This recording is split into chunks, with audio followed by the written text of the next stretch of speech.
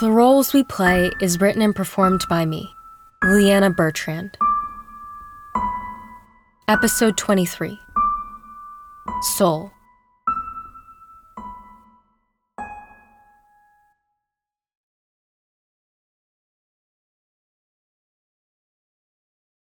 I think I just saw God. Or some really twisted version of him. Her? Them. Someone. Some divine being who decided I was useless and dumped me back on Earth, who decided that I get to have a second chance.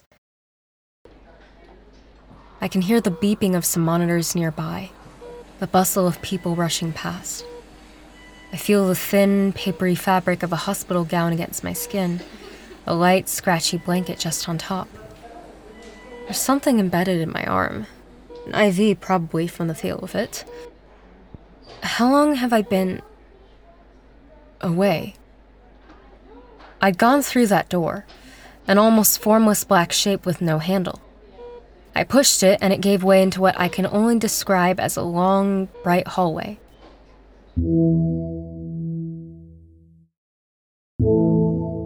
I walked down it for what felt like forever, but it was oddly peaceful, in a way. The ground was steady beneath me, smooth, fragile glass that's cold against my bare feet, like wading through a stream. Stretching my hands out, I was met with nothing but endless light, an embrace that gently encouraged me forward. Go. Go, it seemed to say. Maybe it was the deity, I don't know. They didn't strike me as the gentle type, but they didn't seem unyielding either. I think they just exist. Watching the pawns of people shifting through each other's lives, colliding, embracing, breaking away. And sometimes, colliding again. And then the way we collide determines where we go after. Something like that.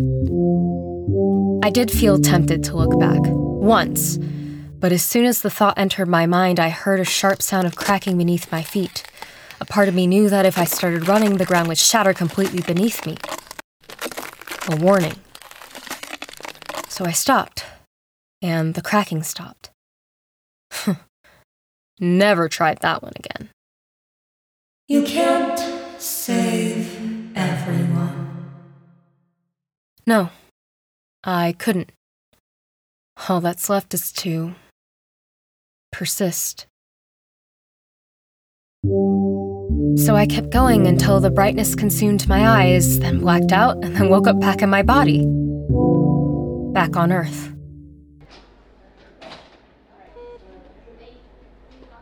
I'm afraid to open my eyes. What if this isn't real?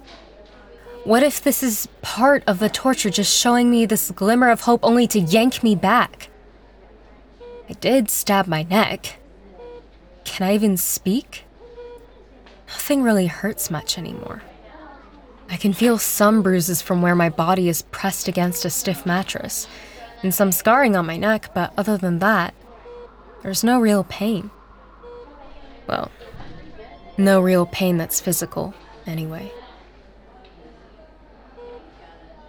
I just want to go home. I want to zone out in front of a TV or something, just melt my brain and not think about anything. Let me laugh at someone else's drawings, get lost in some stranger's voices, pretend that the world is colored in pastels and puffy clouds. Let me pretend I'm bundled in a blanket, home and safe from everyone else's collisions. But I don't have a home anymore. I saw Finn and Amaranth through that weird portal that the Maker showed me. Finn was sitting in a chair beside me, watching over me. Amaranth was at a vending machine, leaning heavily against it while she waited for it to dump whatever she wanted out. Her eyes kept wandering down the hall, to where my room was. Both of them looked drained beyond belief. I won't blame them if they want nothing to do with me after this. All of this has been so much. But at least it's finally over. Has my soul returned to me?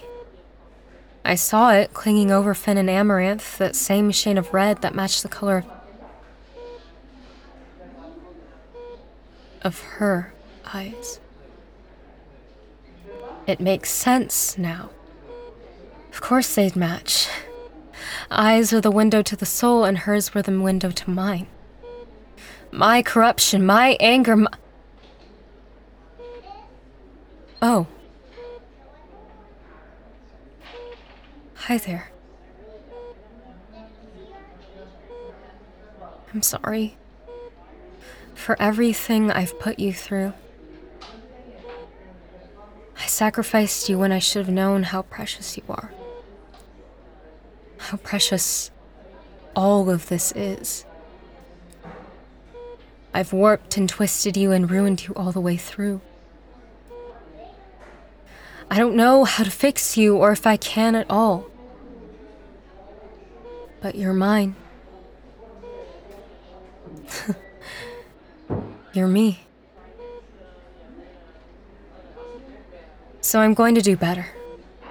We'll find a way because somehow we're alive.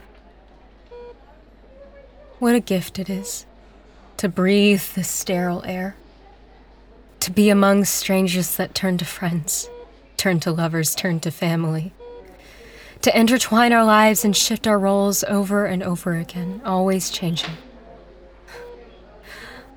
always learning. What a gift it is to be alive.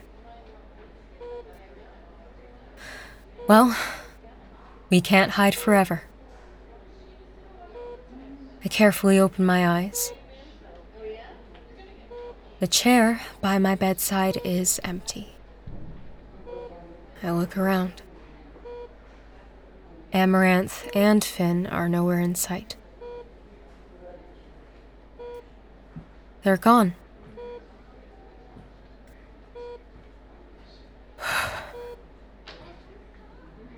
It's probably for the best. Better now than later. I mean, technically, I already had the chance for goodbye, actually. Holy shit.